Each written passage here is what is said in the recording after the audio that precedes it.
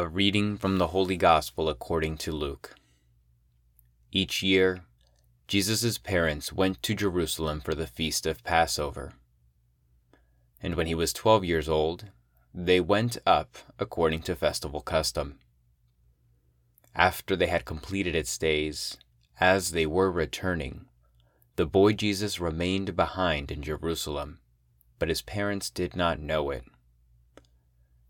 Thinking that he was in the caravan, they journeyed for a day and looked for him among their relatives and acquaintances, but not finding him, they returned to Jerusalem to look for him. After 3 days, they found him in the temple, sitting in the midst of the teachers, listening to them and asking them questions. And all who heard him were astounded at his understanding and his answers. When his parents saw him, they were astonished, and his mother said to him, "Son, why have you done this to us? Your father and I have been looking for you with great anxiety." And he said to them, "Why were you looking for me? Did you not know that I must be in my Father's house?" But they did not understand what he said to them. He went down with them and came to Nazareth, and was obedient to them. And his mother kept all these things in her heart.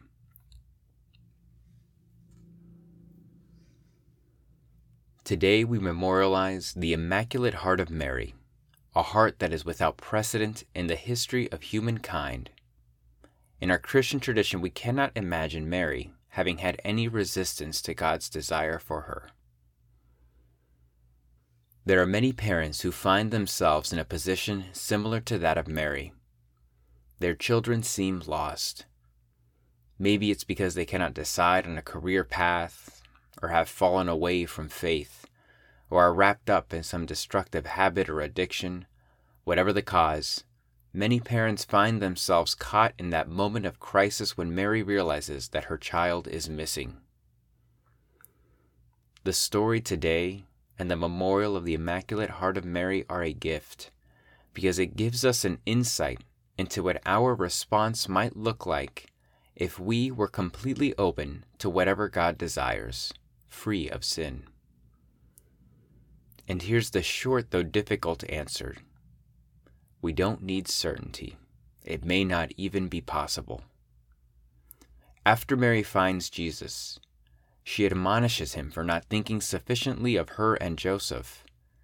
But Jesus, who is God and speaks with his authority, says that he was exactly where he needed to be the whole time.